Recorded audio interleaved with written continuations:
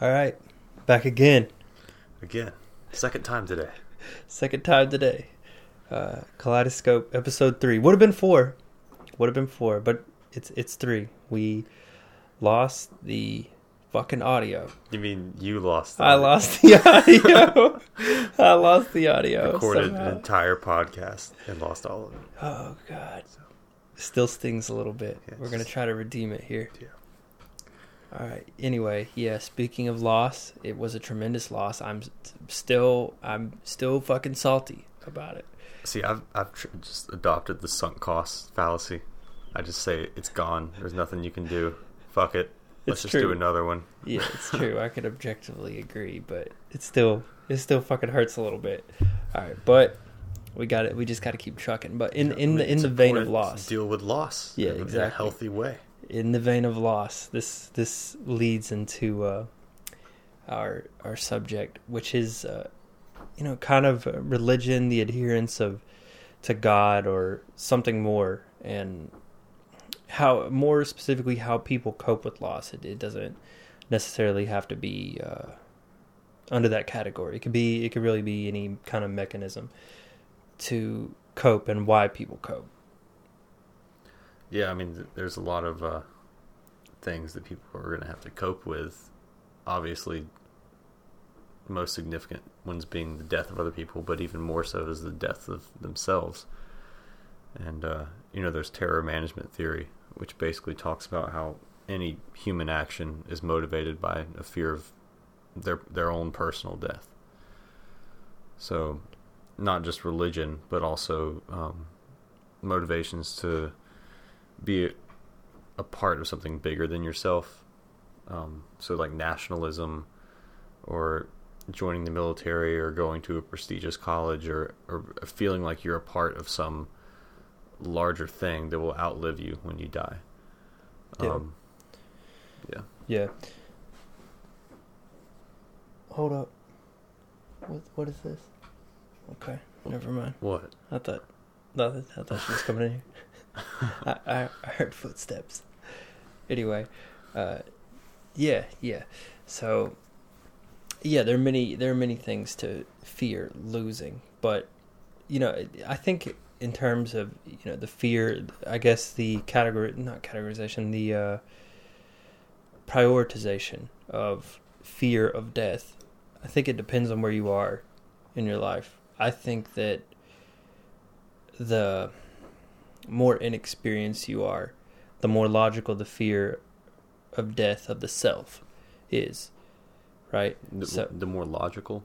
Yes. The more pertinent the fear of death becomes of yourself when you have yet to experience, when you have yet to live, when you've yet to reach the heights that you sought. Then it makes more sense to be fearful of your death. When you've reached particular milestones, or when you've gotten far enough in life, I think the more logical fear, at least for me, is the fear of death of others. Because once you reach the realization that you're going to die and you come to terms with it, which isn't particularly easy, but once you do it, and I think a lot of people do come to that point, less than ideal, but it still happens. I think it becomes much more taxing to think about the death of other people, because when you realize that you're a goner any fucking way, it doesn't matter. I mean, yeah, you acknowledge that happens to everyone, but it's seeing those you love fade and coping with that loss. That to me, that's harder. I feel like I'm okay with me dying. I have no problem with it. Yeah. It's other people. Maybe I'm just cynical, but I just have the feeling that people are much more self-centered than that. Oh, I agree. I think the central crisis of most individuals is their own death. Yeah, for sure. Yeah. I think generally, overall, for sure. I'm just saying as time goes on, it's more likely that you'll focus on that more. But I think that's more of a young person's mentality. Yeah, I think that the older and you have children and grandchildren. But to a large degree, that's unconscious. Our fear of our personal death is largely unconscious. That's why a lot of our coping mechanisms are irrational because they're done unconsciously, and if we actually thought about what we were doing and why we were doing it, then it wouldn't make any sense. Oh, there's so many. Like, it's hard to even know where to begin. And what's crazy is we live in such a technologically advanced time that the methods are becoming more and more irrational, right? I mean, I think a fear of death is and is not rational. It's a healthy fear in a sense because it stimulates survival. But at the same time, it's irrational in the vein that it's inevitable. It's going to happen anyway. It doesn't matter.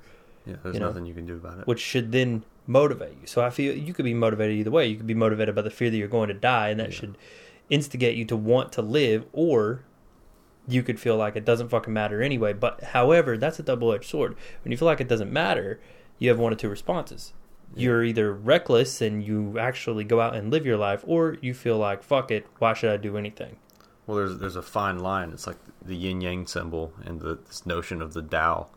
So there's one side which is chaos and one which is order, and you're supposed to live your life right on the edge of order and chaos. Because if you live in order all the time, you never encounter anything new or any uncomfortable experiences, and everything that you do works out for you in a way that you've predicted successfully all the time.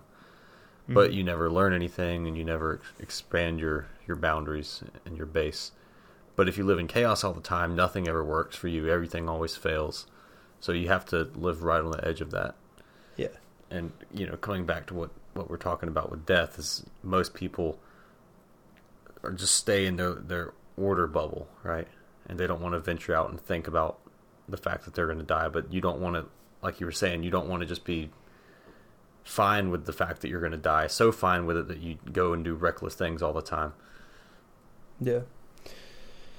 Yeah, I mean, it's going back to the methods in which people cope. I mean, it's we'll get into religion later. I feel like it's so much bigger, but is minute. I feel that people, patriotism, nationalism, religion are becoming less and less permeating than as when they were. Less socially acceptable. Yeah. So now, as we lost in our prior podcast, there's more of a sense of individuality, and in that respect, the way people cope with loss or negativity, whatever, any kind of emotion in that realm, is more individualistic. Take for example, video games. That's a very common new age way to deal with these feelings. I'm not against them. I have no problem with them. I play them. I like them. Have since I was a kid. But it's more that, it's this digital world, this is power fantasy where you can be and do anything. And it's the escape from what, perceptively our reality. How we perceive life. What all of this is. That's how we avoid it. We seek to avoid it with mechanisms we can't realistically utilize. And so, but as you're talking about this line, there is a line, and people slide down it quickly. And we've touched on, things like this, like drugs, et cetera, and this falls into the same category, evading these feelings. And while there is no, as you've heard 1,000 times before, correct way to deal with loss, avoidance, I can assure you, isn't an effective one. It's about catharsis and expression. It's about being able to just endure it and be the strong one that anyone else can depend on. Yeah. I mean, it's okay to crack and break and hurt. There's nothing wrong with that. But then there is this rebuilding phase. You have to build yourself back up. You do have to endure it. I'm not saying you have to break entirely, shatter. You got to bend. You got to be uncomfortable. You're going to hurt in life. We've talked about this before. And how people deal with that, I think, largely determines what type of person they are or will become one day.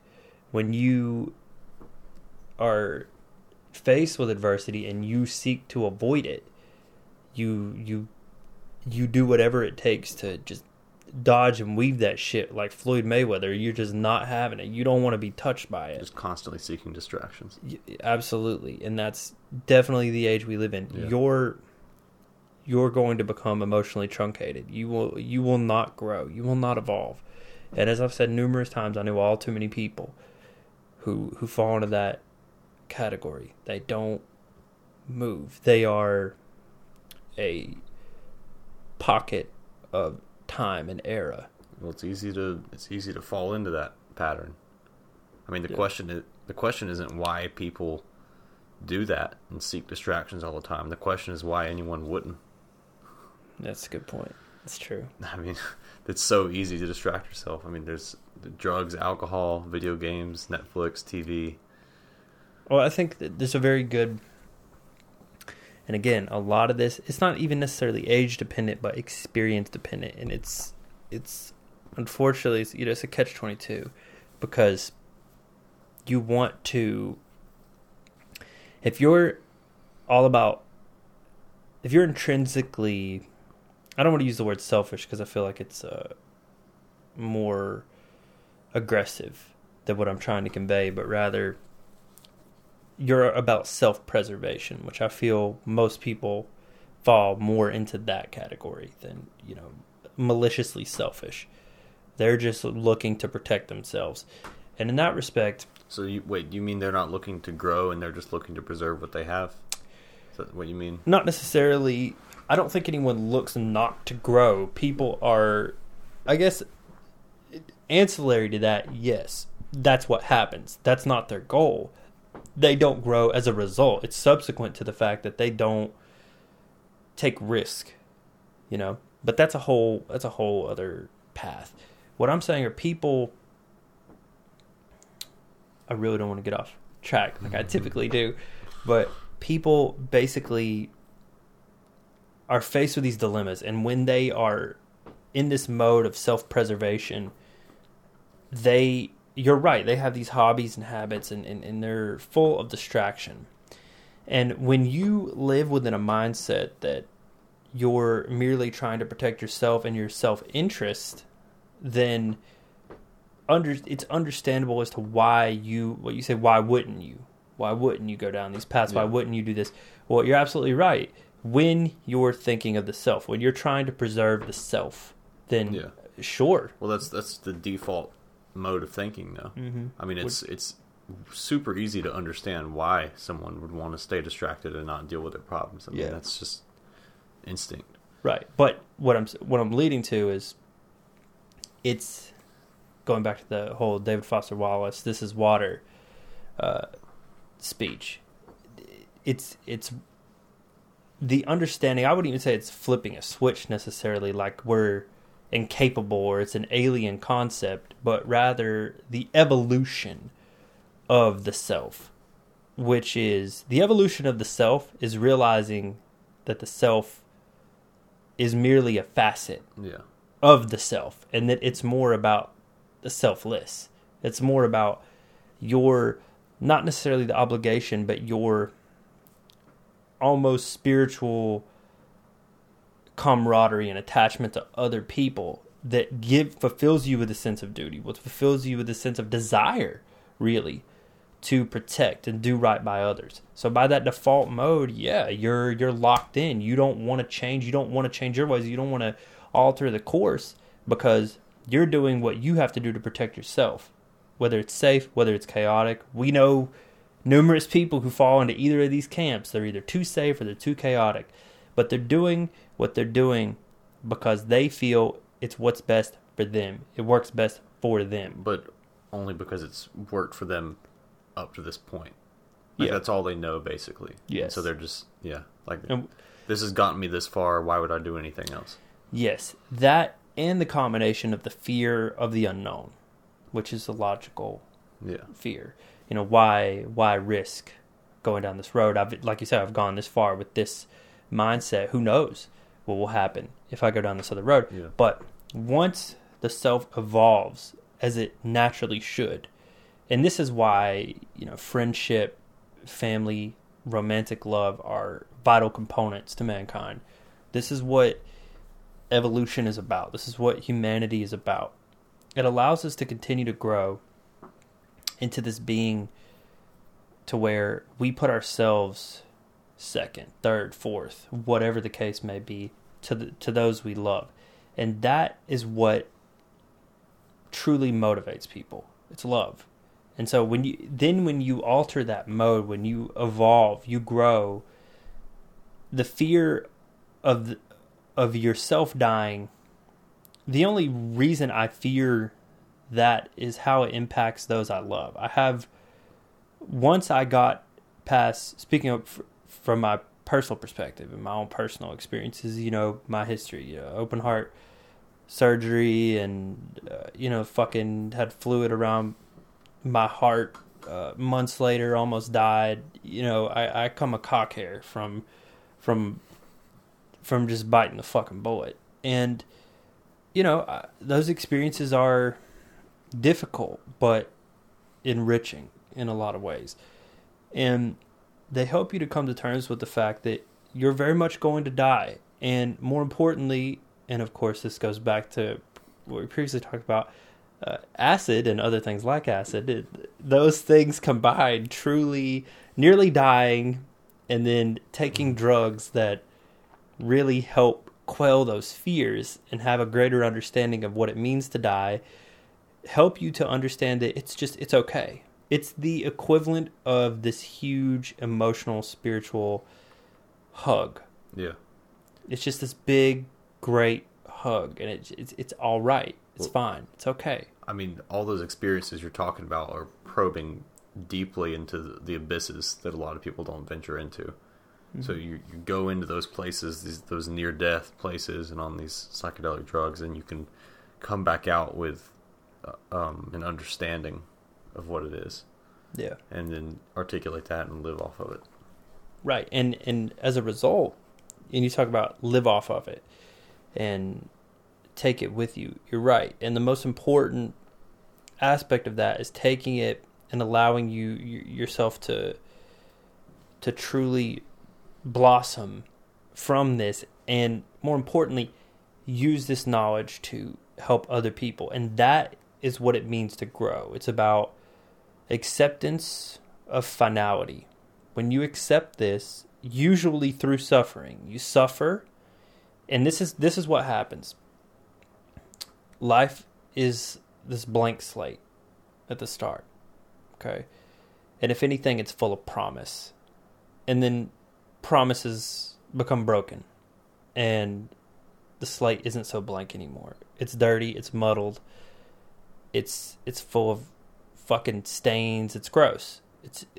And what happens is you're at an impasse. You can strive forward, you can push forward, and realize it's just going to be dirty, it's going to be grimy, it's just not going to be fucking rainbows and butterflies every day. And you can accept that you will suffer and that ultimately you will die.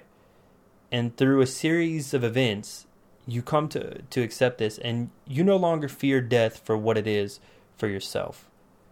These are two diverging paths. This is the one I'm down currently. You no longer fear it for what it is for yourself. You merely fear it for what it is in the sense that it affects those that love you who have not yet reached this realization. This is who it impacts, and this is who you fear for. I have no fear of death of myself. I do not care. It affects me in no way. I did not exist for billions of years prior to this very moment, and I will not exist for billions of years after I'm gone. It's just a brief moment in time, a speck. And that's okay. This is my time, and then it will not be anymore. And that's all right. Because once you have all these experiences and you've done, and more importantly, and this is a whole other facet of this, you've done good for those. You have few regrets, if any. You've done right by those you love. You've been truthful, loyal. You've done good, not for the reward, some fucking fictitious or talked about reward that may never be, which leads into the whole religion thing, which we'll get into shortly.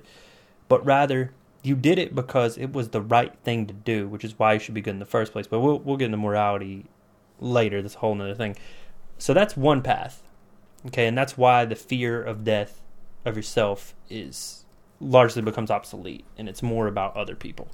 But you're right, that's few people, okay. What generally happens, particularly among the young, is that blank slate, nothing's going on. It gets dirty. They're faced with adversity, opposition, an obstacle. They don't like it, so they realize for the first time the magnitude of the challenge of life. Yes, and they're young and corruptible and influenceable by propaganda. That's actually why the militaries of most countries recruit 16, 17, 18, is because that's when people are most susceptible to propaganda. Even though the body is usually most physically strong around 25 and 30, they recruit young because it's easier. You can get more people that way. Yeah, it makes sense. Smart. Yeah, smart on their behalf. But most people don't. Most people end up down that path. They become swayed. They're impressionable. They're malleable. They're just clay. And it's usually just a phase in your life. And people will find ways to distract themselves. They'll find ways to evade this reality. You will not go through life. I'll put it this way. You will not go through this life unscathed and still experience true love. Well, it doesn't matter whether it's your friends, your family, your significant other. It does not matter. If you truly, truly love selflessly from the pit of your fucking essence, everything within you, you will suffer, you will hurt, you will lose if you don't die, unless you die first. That's it. It's the only way. And then they will suffer. Suffering is crucial. It's every bit as vital as breathing. You must suffer. That's why the hedonist lifestyle is nonsensical. It's illusionary. It means nothing. It's void, and it's a vast void where people feel that they're going to constantly fill their lives, and I'm obviously very familiar with these type of people, given my family and friends and whatever. They do what makes them happy all the time. They do not want to suffer. They do not want to hurt. They do not want to experience anything bad. No one wants to. It's not about wanting to suffer, wanting to hurt. It's the realization that you're going to, and that it's very much a part of the process of being human. It's what makes us better. Where we are this creature that we're only ever better after we're worse. Yeah, I mean, there's something to be said for just discipline in general, which is along the same lines. Forcing yourself to suffer through something that you know is beneficial in the end. Yeah. Because, I mean, if all you do is seek pleasure and distraction, it's not going to get you anywhere. And it's, it seems on the surface like something that seems like, the thing you want to do to make your time here worthwhile. Like the carpe diem principle, which is just act on every impulse every time you want. Like, I have this cup, I want to throw it, I have every right to, I should, and it's like, that's not really freedom. You see that in children, just this impulsive, and that's not, at the end of the day, that's not a rewarding path to take. Yeah, I mean, it's everywhere. It's everywhere. It's just this permeating poisonous immaturity throughout culture and society, not just in Western civilization, everywhere, particularly Western civilization, though. And it's sad, too, because what happens is, and no one's ever equipped for it, but most people go their lives and live in that bubble, and then something bad happens. And they'll never truly know. The irony is that they need this bad thing. They need to suffer through this to learn from it, right? But we live in this age where you can be infinitely distracted. You can watch an entire fucking show, like all of it. They'll post the whole thing in one day. There used to be a required discipline to wait a week to see the next episode to a show. You that had is to watch gone. Commercials between it. Yeah. Now you can just binge the whole thing. Yeah, it's just all reward all the time. Food, it's the same thing. It's everywhere. It's all the time. Social media, it's all the time. Just faster and faster and faster. Faster like you now, don't even always. need to get out of your car. Just drive right through, and they make it instantly. By the time you even get up to the window, it's ready. Yeah, it's everywhere. It's this everything. Instant gratification. Internet porn. You know, there used to be yeah. like a finesse about watching porn. You had to drive to the video store. You had to walk into the back. You know, you had to embarrass yourself checking it out. You had to suffer. Yeah, you had to suffer through the shame. Yeah. But now it's like, it's just so easy. Oh, I'll give you another example. I'll give you a more real world example than that. Just fucking in general, condoms. You used to have to suffer through waiting in line to buy the condoms in front of the cashier. And you'd like kind of hide it and shit. Yeah. Like what I would do is I'd get like a bowl or something. I don't know. Maybe I needed a bowl. And then I'd like, put the condoms You'd in. mask the purchase. Oh, yeah. I mean, I'd pay for it, but nobody else would see it but the cashier. Yeah. All right, and then we had the self-checkout. Okay? Yeah. So now you could avoid... Yeah. You can buy whatever you want. It doesn't matter. Yeah, it doesn't matter. Yeah. The most embarrassing shit does not matter. Now we have Amazon. Yeah. Who cares? Yeah. Just buy the shit on Amazon. Doesn't matter. Yeah. Now you don't even need to risk someone seeing you in public with it. Imagine being the person who bought the biggest... I know we're going way off topic here. The biggest fucking dildo you've ever seen in person.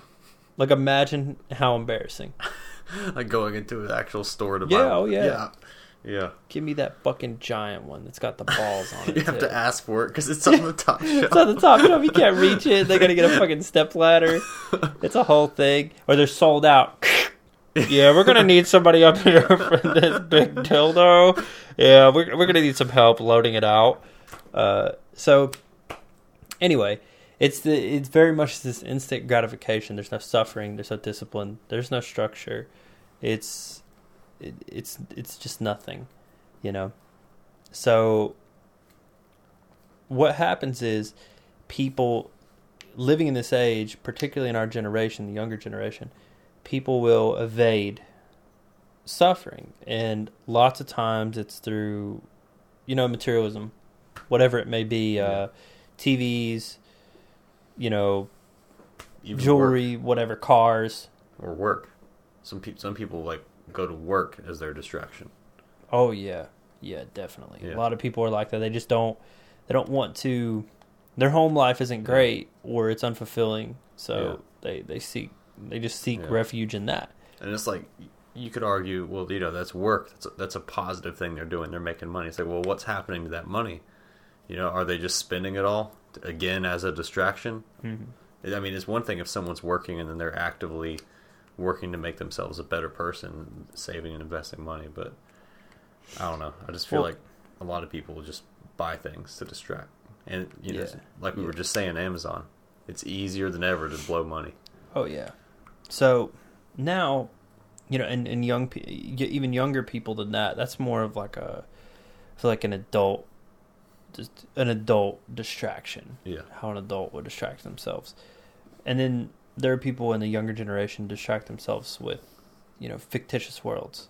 It used to be books. Yeah. Now it's movies and shows and games and observing and interacting with lives that are ostensibly better than yourselves, than your own. Yeah. Right? Rather than acknowledging that you must suffer through your own issues to have a better life for yourself. You don't have to replicate it elsewhere. You can actually live a lot of it. No, I mean, I'm not saying you can go slay a fucking dragon or something. But yeah, I mean, you're constantly changing your character in the video game to make him, you know, stronger and faster and customizing it. Why don't you just treat yourself as your character?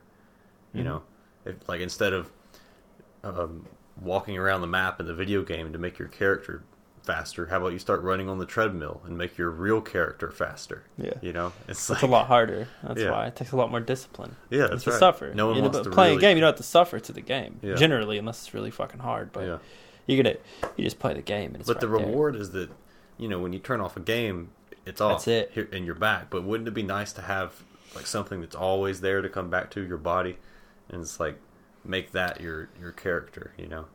It's dress, suffering. Dress nice, Nobody wants to. And that's the thing. It's like nobody opts to suffer, right? You just suffer, and you have a choice. Yeah, you have a choice. Like I personally, my history. Like I briefly touched on it here for a second, and I know but for anyone who may ever listen to this, someday, like having almost gotten married, and together 8 years. You're about to get married, and at this point, relatively innocent. No true suffering, no turmoil. Pretty easy life. About to get married. Spend thousands of dollars doing this whole ordeal, and then a month before, she's sucking somebody's dick. Like it's over, out of nowhere, and it's it's difficult to push on through, and then to show up. I still showed up. We still threw the fucking wedding. It wasn't a wedding, obviously, at that point, but it's like the world's saddest party. I actually used my Tinder I took pictures of me in the suit. I still showed up in a suit. And I took pictures, and I used that picture on Tinder. Just out of spite. Yeah. And nobody ever knew what it was from. Like, the fucking joke's on you. Actually, joke's on me, not on them. And I told Libby that. I just told her that. That was fucking like 3 years ago, and I just told Libby that a couple months ago, and she laughed her ass off. She thought that was funny as hell. Anyway, suffering through that.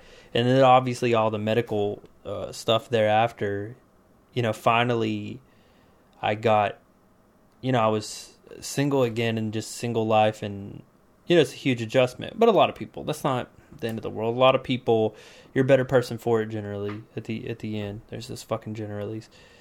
In the end, I was a better person for it. But then it wasn't even, it was maybe a year or so later, and then finally I need heart surgery, and then all of the struggles, accepting that and going through that, 28 years old, 27 at the time, I think, and accepting something so huge after having presumably no issues. I knew I had like a minor heart condition, but nothing crazy. And and then all of the struggle since, and the rehab, the cardiac rehab and all that stuff, and then the fucking cardiac tamponade, the fluid trapped around the heart, become fucking inch of dying. You learn so much, and I'm not saying, I'm glad that it happened, but I'm extremely thankful for the person I became as a result. And I'm not saying that other people have to suffer to that extent. That's hard. It's very difficult. I wouldn't really wish it on any fucking body. But there are those who have much harder lives. Still, there was a lot of value in that. There was a wealth of wisdom within it. But you have to face it.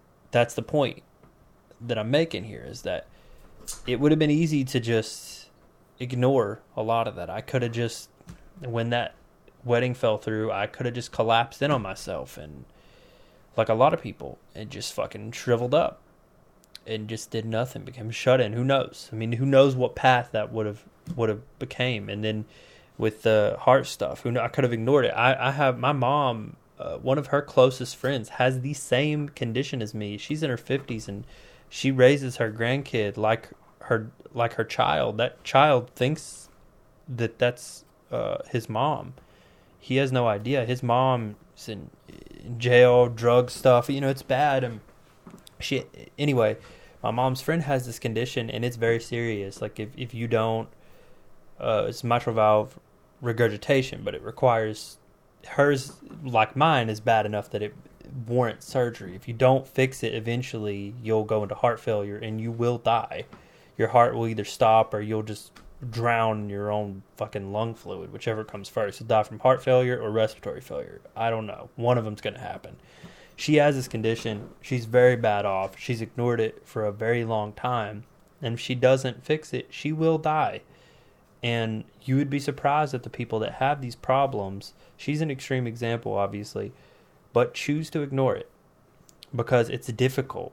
I mean, I can't imagine how she feels. It drains the fucking life out of you. You feel like you're a zombie. I don't even know how she's can keep living like that. How long has she had it, and she still hasn't gotten surgery? Oh yeah, but years, at least. God, it's unreal. I had it for for as long as I knew I had it. I knew that I had it for about a year, and I pushed heavily to get surgery. My cardiologist recommended it within 3 months, and I tried really hard. I didn't have insurance at the time. And then by the time it cleared, I saw 2 surgeons, and they told me it could wait. My cardiologist disagreed, and then obviously, I went to Cleveland Clinic and got the surgery.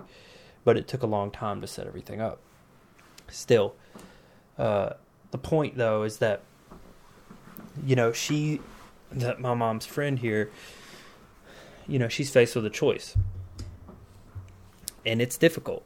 It is not heart surgery isn't particularly painful, but it's a very long and exhausting process to recover from. It's not mitral repair surgery is, at least. I can't speak on bypass surgery. It's a totally different situation, but it's very tedious and drawn out. And her fear is, I understand her fear. She's scared she'll die. She's scared she'll never wake up. But the longer she lets it go, the worse it will get, and her odds are lower. They're less. It seems like common sense. It does. The problem is, one requires action. Yep. And the other doesn't. That's all and it is. You're absolutely right. And that's really indicative of the larger point here, which is it's easier, even though action almost always makes more sense than inaction. Yeah, it's easier to do nothing. Yes. Even if that nothing will have larger consequences than doing something. That's really what I'm trying to convey here, because I have so many friends who are absolutely fit into this camp where they know that if they continue down this road of inaction, it's not only a road to nowhere, but nothing. And utter emptiness, loveless, just void of anything resembling happiness or even contentment, for that matter. It doesn't even qualify as mediocrity. So, but it's easier. It's easier because it's what's known, and that's really what this is about. It's fear of the unknown, but often the unknown is what's best for you. We seek to avoid or destroy what we don't understand. It's one or the other. Yeah. It's one or the other. Instead, you should seek to learn it, understand it, integrate it into your life. What you don't understand, what you can't comprehend, what's foreign to you. Don't shy away from it. Don't, let it go askew. Hold on to it, and it's easier said than done. But speaking from a place of great experience, I've experienced heartache in the metaphorical, romantic sense and the very much literal sense. It fucking sucks. All of it sucks. And you know what? I wouldn't change a fucking thing. Nothing. Not a single scrap. I'm so happy to have hurt so much. It made me an infinitely better person. Well, it sets some perspective on the life you live when you're not hurting, Yeah, it's wasted. Yeah. It's wasted. It's just utterly thrown away. I would rather, truly, if I could go back before it all happened and go back to the life I had before I ever had any of these issues, any of it, and I could live another 50, 60, 100 years of that life, or I could live another day of this one, I'd take this one. Truly. That's a pretty bold deal there. I absolutely fucking mean it. Because I would die if I chose that life, I know that seems hyperbolic, but if I chose that life, I would be one of those people.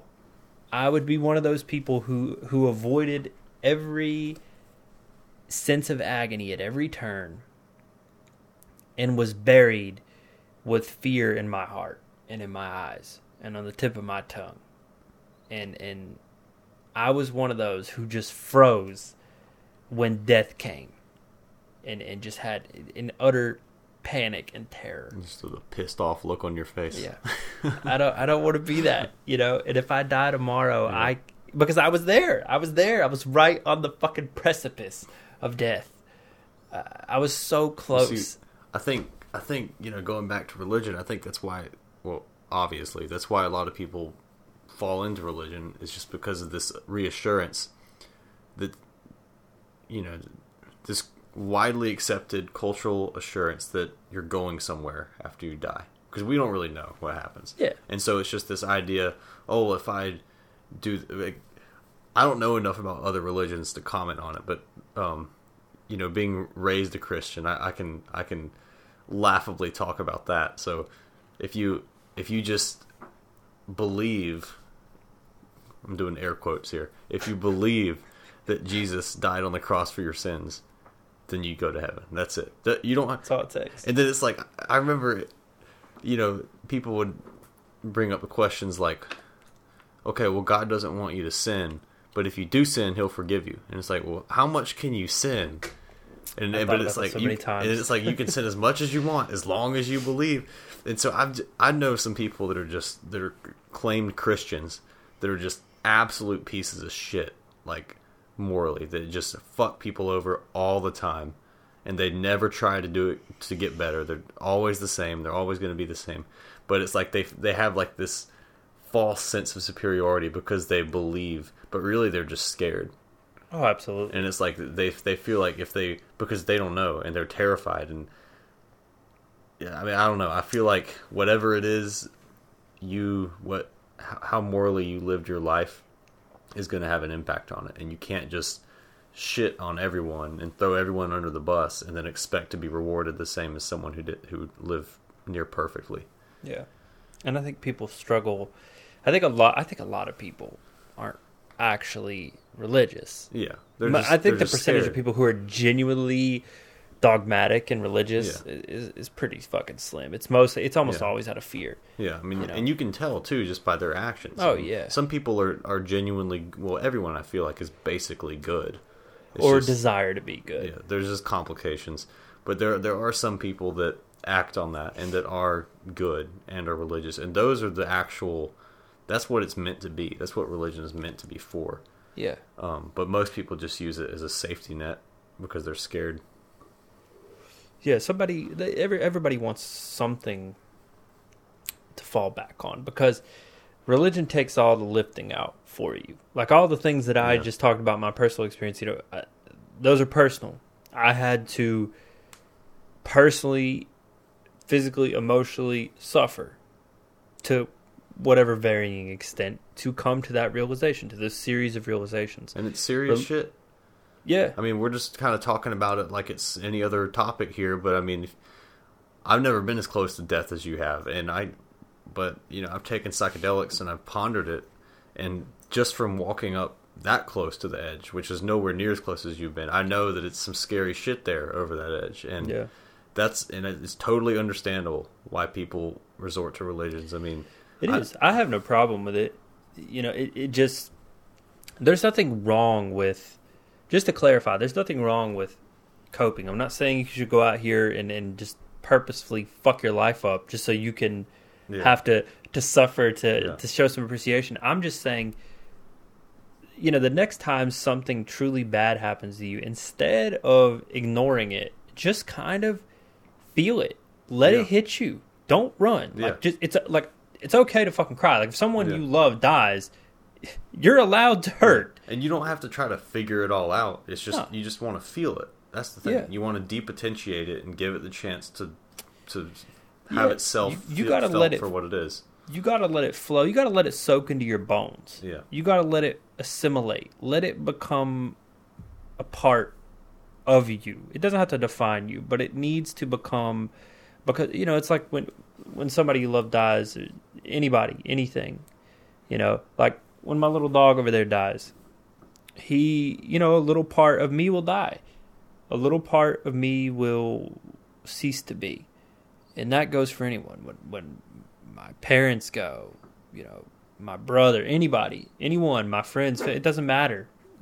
Libby, like anyone. Hell, even you. If you go, thanks, like, yeah, like seriously, a part of you withers. It withers on the vine. It's gonna go. That's right. See, he's commenting on this. He knows what we're talking about. Yeah. Part of you's gonna go, and that's natural. It doesn't mean I'm gonna run from it. I'm not gonna hide. I mean, it's normal. Like my dad. I look up to my dad. I learned a lot from my dad. Dude's my fucking hero. When the old man kicks it, it's gonna fucking hurt. It's gonna hurt real bad. It's gonna be a brutal day. Not just day, for the rest of my life. I'll carry that with me forever. Right fucking here, right in my pocket, right in the feels, and that's normal. It's just normal. And I'm not saying death is something to be learned from. I'm not saying, oh, you're gonna learn this huge lesson. No, it's just pretty shitty. Death is just this really shitty. I'm not saying there has to be beauty from it or some fucking parable. It's also a very personal experience too. It is, because there's not a whole lot of well-trodden paths of conversation about it. No, and so there's nothing you can really say. There's nothing you can really do. You just have to eat it. Yeah. It doesn't mean there's something good at the outset. I'm just saying that it's something you're going to have, and that's a shitty thing to hear. You want to hear, well, listen, it's not like a breakup, right? You break up with someone, whatever. Maybe that relationship sucked. You'll find a better relationship. Well, it's not like that. When somebody you love dies, like when your parent dies, your spouse dies, like that's fucking it. They're gone. Like that's it. That's extremely hard to deal with, and it's difficult to tell someone, well, listen, it gets better, but you carry that with you, and all I can tell you, the only solace I can give you is that despite the fact that it will always hurt, you will become a stronger person. It doesn't. I can't give you any more than that. There's a silver lining. That's all you can say. Yeah, that's it. Is that you will become more resilient, and that hopefully that will help you moving forward. When you're faced with lesser obstacles in life, you will be more well equipped to handle them. That's it. That's the only silver lining, as you said, that I can offer. I can't say, oh well, it's all gonna be okay. Well, I mean, look, in the grand scheme of it, I think that death is. I've said this before. To me personally, incredibly relieving. I feel an intense sense of relief, almost contradictory statements there, but truly, it is just this massive weight lifted. The thought, especially not to come from a place of, not to be condescending or anything, but truly, anyone who's ever genuinely physically suffered, because it wasn't just as simple as heart surgery. You know this. You know the whole thing. It was a fucking lot of problems in between. It's a tremendous amount of issues. When you really truly suffer, and there are people who I'll tell you who I truly feel for. Just a sidetrack here. When, before the surgery, I found out my uncle has this blood clot disorder. I've told you about this before. It's called factor V Leiden. And it increases your probability to clot. And he had a heart attack and a whole thing. But he has the homozygous gene, or allele, or whatever the fuck. So he gets it from both parents. So he has a very high likelihood of it. I don't know if my mom has it. She definitely has one of the alleles for sure, because I have one. I'm heterozygous too, so I got tested for it in preparation of the surgery, and I have it. So I have an increased chance of clotting. Not a huge deal. when you're heterozygous. It's not a big deal. The point of this, though, is that I had to go to hematology to get this test. I had to go to the cancer ward, which is connected to oncology. Hematology is. And there is nothing more, of all the shit I've been through, whatever. Some of it was very physically, like particularly the tamponade, the fluid, was debilitating. I've told you this before. One of the most devastating pains I've ever felt in my life. I can't, truly I cannot fathom a more crushing, crippling pain or coming closer to death. I cannot fathom it. I'm sure it exists. It is impossible for me to picture it. Having said that, there is nothing more emotionally fucking devastating than walking in. It's just a world unto itself when you go to an oncology ward and the cancer ward, and the people there were super nice. Obviously, they're treating people with cancer, and when you walk into this place and you see all these old people, I mean, that's sad in the sense that you have this couple who's lived their entire lives together, probably loved one another for a long time, and that love has blossomed, evolved beyond sex and vigor and romance into a companionship, a camaraderie, a reliance on one another to get through the hardships of life. And to see this person, one of them is next to the other, and one of them is fucking dying, and there's a good chance that person's gonna be gone in a short time. And the fact that this person has to just carry the fuck on and find a reason to be happy about it, that's what's fucking hard. But more than that, when you see, I cannot even begin to fucking imagine what this is like. When you see and I saw this in there numerous times, a set of parents with a little fucking kid who's got cancer, who probably won't make it to the fucking end of the year. That is agonizing. That is loss. That is suffering. And I'm not saying, oh, you need to feel this. I wouldn't wish that on the fucking worst person. That is terrible. That's terrible. But it's perspective. It's perspective. And to feel it, and to be, it absolutely permeates the room. You feel it, you sense it, you hear it, see it, smell it. It's everywhere. Death is just fucking everywhere, and it's morbid. It's hard. And same thing. I had to get after the tamponade shit, they found those nodules in my thyroid. They did a biopsy on it. I had to go back to the oncology ward. This was like a couple weeks ago, and again, saw that shit, and it's just hard to watch. It's hard to see, and I can't even imagine living it. So people are out here with their fucking worries and their woes. I mean, yeah, my shit was hard, but Jesus, it doesn't even come close to that. And then seeing these fucking people out here whine and cry, and I'll be honest with you, I knew this going in before the surgery, way before I had surgery.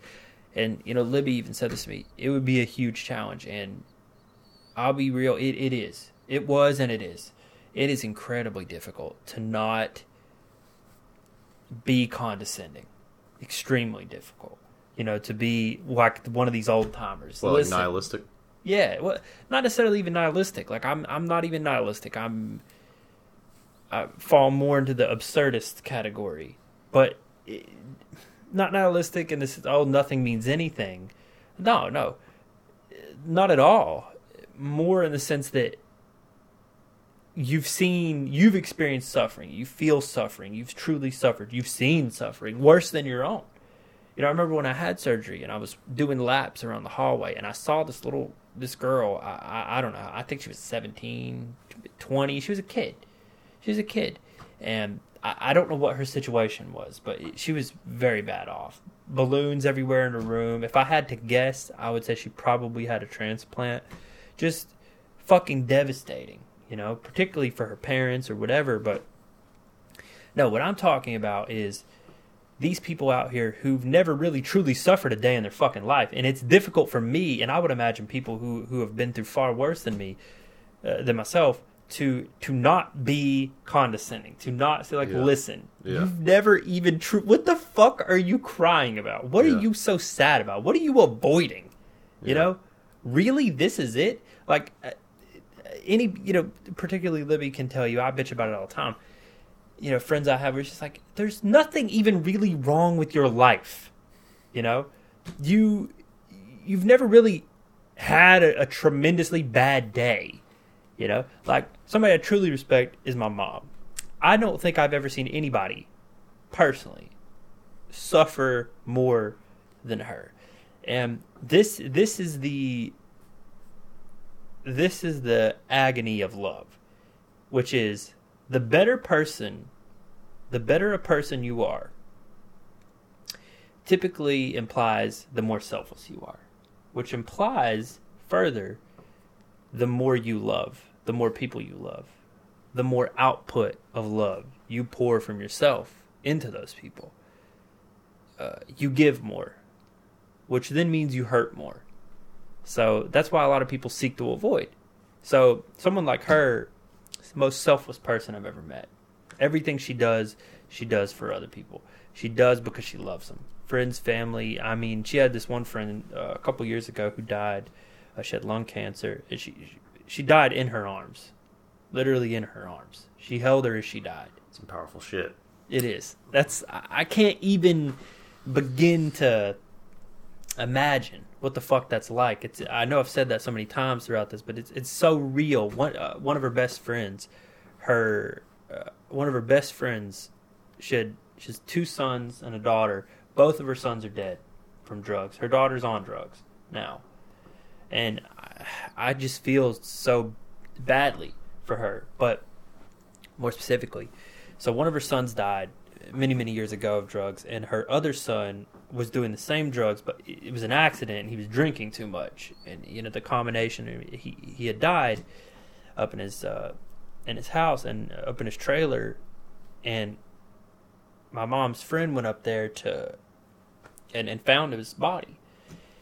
She calls my mom screaming, bloody murder. She obviously don't know what the fuck to do. My mom rushes there. I mean, he's been dead for hours. My cousin, this guy.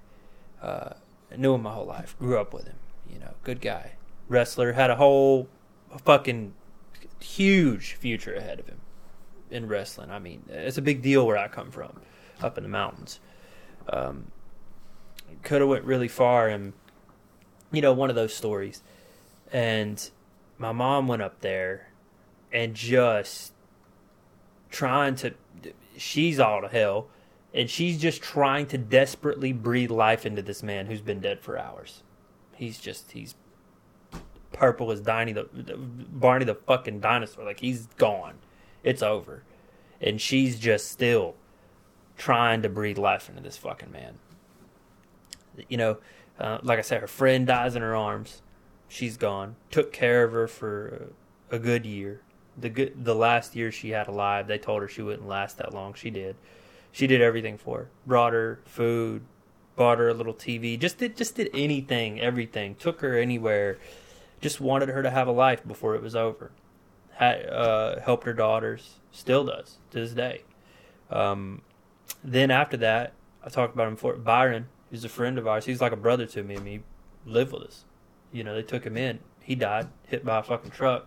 He's dead, 23 years old. Had a baby right after. His girlfriend was pregnant. And, you know, they put the sonogram on his body. A picture of the sonogram on his body in the casket during the wake. You know. And you see these things, and I mean, I'm not making it about myself. It's not even about myself. It's about people. It's about loss. And it's about hurt. And that it's more than religion. It's more than God. It's more than all these things. All that shit, as cliched as it is to say, it's within yourself. You don't, if you use those things, more power to you. I have no, you know, I can't sit here and condemn someone who uses religion as a shortcut to acceptance, because in that respect, you know, I use psychedelics as a shortcut for enlightenment. Yeah. So who the fuck am I to judge? I'm not judging you. I'm merely pointing out the fact that... Yeah, we're all just looking for ways to try to figure it out anyway. So absolutely. And as long as you don't hurt others in the process, I have no qualms. It's not my place to tell you. That absolutely is fine. If you use that method. I'm merely pointing out the fact that you will hurt, and that's okay. But all I can say is that running from it will not help you. You cannot run, okay? You can go across the world to the fucking moon. It doesn't matter. Your fucking demons will follow. They will follow you. They're going nowhere. You can't run. You can't hide. There ain't a fucking bottle big enough to drink your way down to the bottom of to allow you to escape what's in your fucking heart and in your mind. You got to face it. You just got to turn and face the fucking flames. Yep. That's it. There is no escape. And it seems scary. And I'll tell you what, it is. It's fucking terrifying. It is terrifying. Like you say, you look over that rail, and it's more than death. It ain't just death. There's so much more to it. There's so much. Death is the biggest. Death is the finality of it. It's the grand fucking finale. It's when the curtain is called. But it's like I said, it's serious shit. I mean, we're just whistling Dixie here. Yeah. But these are just words. Yeah. These are fucking words, and I promise they don't do it justice. But when you see it, it's how, and you will. That's the thing. You will see it. You will. If not, your time will come. But in between then, others will too, and you'll see it, and you'll have to be right there. And you can't run. You can't hide, because if you do, it's going to be right here. I feel like the point that we're trying to get across isn't necessarily some anecdote about death, but just the concomitants of everything we've been talking about during this podcast. All of the individual stories and everything put together. That's the point.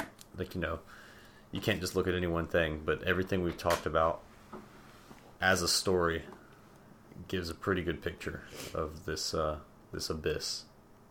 Yeah, and just to add to that, it's not some fucking scare tactic to he's a fucking boogeyman, life's pain and all this emo shit. No, I mean there's a tremendous amount of happiness and love in between those moments. I mean, I'll be perfectly candid. Yeah. Like I do think that life is mostly ho fucking hum. Most days are just pretty tasteless and bland. And occasionally there's a lot of pain and hurt. But it's that pain that makes the beautiful parts even. Absolutely. And then when those moments do come, when the fucking sun comes round and it shines just a little bit fucking brighter. That's if you've been through pain. Yeah. Absolutely. It definitely does. And that's what it's about. And going back to the philosophy thing, nihilism, no, I'm more of an absurdist. The whole Kierkegaard thing, which sort of started off existentialism in the first place. The whole Sisyphus analogy, where he's pushing the fucking boulder up the hill and it rolls back on him. Yep. That's more my mindset. He does that every day, over and over, and we have to imagine him as happy doing what he does. And really, when you think about it, that's what you do. That's what I do. That's what we all do. Yeah. We are all the collective fucking Sisyphus. That's it. Because to be a nihilist implies that you should just kill yourself. You have no reason not to. Yeah. What's stopping you? Yeah. If you truly believe that life is shit and it's meaningless, you have no reason to be here. However, and I think objectively we can all say that. I think we can all say we have no, look, I know there are those of you who fucking claim to be touched by God and what have you, but usually most of you are full of shit, okay? And it's more that you're pontificating. I love that word. Yeah. That's all it is. Yeah. It's no more than that. And it amounts to very little. Ultimately. It's just theory. But in practice, it's a whole different situation. Basically, suffering is inevitable, as we've covered. But you could still enjoy. You could still live and love. And that's where it's separated with nihilism. That is the shift. That's the difference With nihilism, you say life is shit, it's meaningless, it's nothing. Okay, we could objectively agree. Like I said, people will say, "Oh well, you know, what about this? What about that? I have God, I have this and that." Okay, well, that's what gives you purpose. But there is no objective purpose. There is no objective plan, a conclusive, like somebody fucking came down, descended, said, "All right, everybody, listen up. Regardless of how you feel, your faith, your fucking religion, race, this is the plan." We're all fucking speculating, as I said. So really, it boils more down to there is no fucking objective plan. You make your plan. That's it. And that's a terrifying concept for most people. So the absurdist would say that life only has the meaning that you give it. Absolutely. It's personal. Like my personal meaning may be vastly different from yours. That's okay. Yeah. Whatever gets you the fuck up out of bed and keeps you going. That's your purpose. It's called the individualist philosophy also. Yeah. So it's on you, and that's a huge, huge task. It's not none of what I'm talking about. Nothing of this. There is no all these fucking people who talk and yammer on blah blah blah. Love to fucking jerk off to their own voice. You know, it's all tips and tricks and fucking BuzzFeed 5 ways to blah blah blah. There is none. All right, I'm going to be real with you. There is no shortcut. There is no handy book. There is no fucking little set of notes that will coast you through life. It doesn't exist. Life fucking sucks a lot of the time, and you just got to fucking deal with it. And if you do, when life, and it rarely is awesome, it's super awesome. It's amazing. It is the greatest shit you'll ever experience, ever, ever, ever. It makes it that much better. That's it. That's all there is to it. There is no shortcut. That's what fucking infuriates me the most. Yeah. Is that people are sold on this image. You have to figure it out on your own. And it's like you can't... You can go looking for answers from other people, but they're not... They're just pontificating, to use that word again. Just like me and you are right now. Yeah. And for those of you who don't know what that means, it's to speak arrogantly and pompously about very complex matters. Look at you arrogantly explaining what fucking pontificating means. Yeah, really, it's. I don't know. I don't want to be bleak about it. You know, I don't want to be just fucking boldly bleak as all life's trash. Because I don't believe that. I do think I get nihilism. I understand it. That was one of the first philosophers I read. I was huge Nietzsche. It's right on the fucking shelf. Brad got it for me. You know, from fucking Edward McKay's used beat on a fuck. Thanks, Brad. It's got like 50 used tags over it. He's like, I couldn't scrape them off. I tried to make it look new. I'm like, yeah, it's way gone. Anyway, of course, life's subjective. We can't say, but it's the fear that keeps us alive. You see, if you really didn't fear death, or more importantly, at least from my perspective, as I said way early, the death of those you love, or your death and its effect on those you love, you'd just kill yourself. I would. If I did not have love, honest to God, I can say this with no emotion. I can say this with nothing. I would genuinely, I got a gun downstairs in my safe. I would blow my brains out. I would. I wouldn't think about it. I wouldn't care. It would mean nothing to me. I have no emotion over it whatsoever. Love is genuinely what keeps me alive. I do not care outside of it. It has no value, So, and that may be different for others. Their motivations may vary wildly, and that's fine. I think that if you live a loveless life, it's not a life worth living. However, that's just my opinion. But still, it's just about suffering, and absurdists would just say, look, we don't know the answer, but we're going to keep fucking digging anyway. Yep. That's it. And that's all I'm going to do. I'm going to keep pushing the boulder. And to be honest, lately, that motherfucker just keeps... It's not just falling back on me. It's fucking crushing me. Like, I can't fucking breathe. Like 2 months ago, I'm like...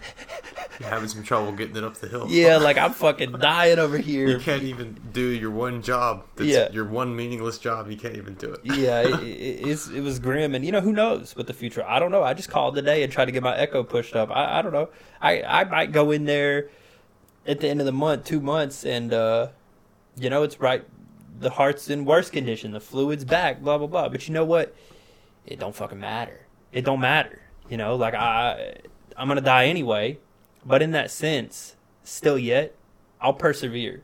Even after that, I'll acknowledge, like I always do, like I always have, that it's going to end. But having said that, in the name of love, I will push and scrape and fucking scramp to do all I can do to stay here for those I love. Because not just, I have to exist because they love me, but because I love them. And that's it. That's all there is. Everything outside of this, life on other planets, blah, blah, blah, blah, blah, probably so. Probably it's true. Probably this, probably that. Maybe, maybe, maybe. Doesn't matter. Doesn't fucking matter. It's all about just fucking realizing all of the agony that you will have to endure, accepting it, not turning away from it, but turning into it and walking through it in the name of love. Period. That's it. Boom. Boom. Good place to end it. All right. That's it. That's it.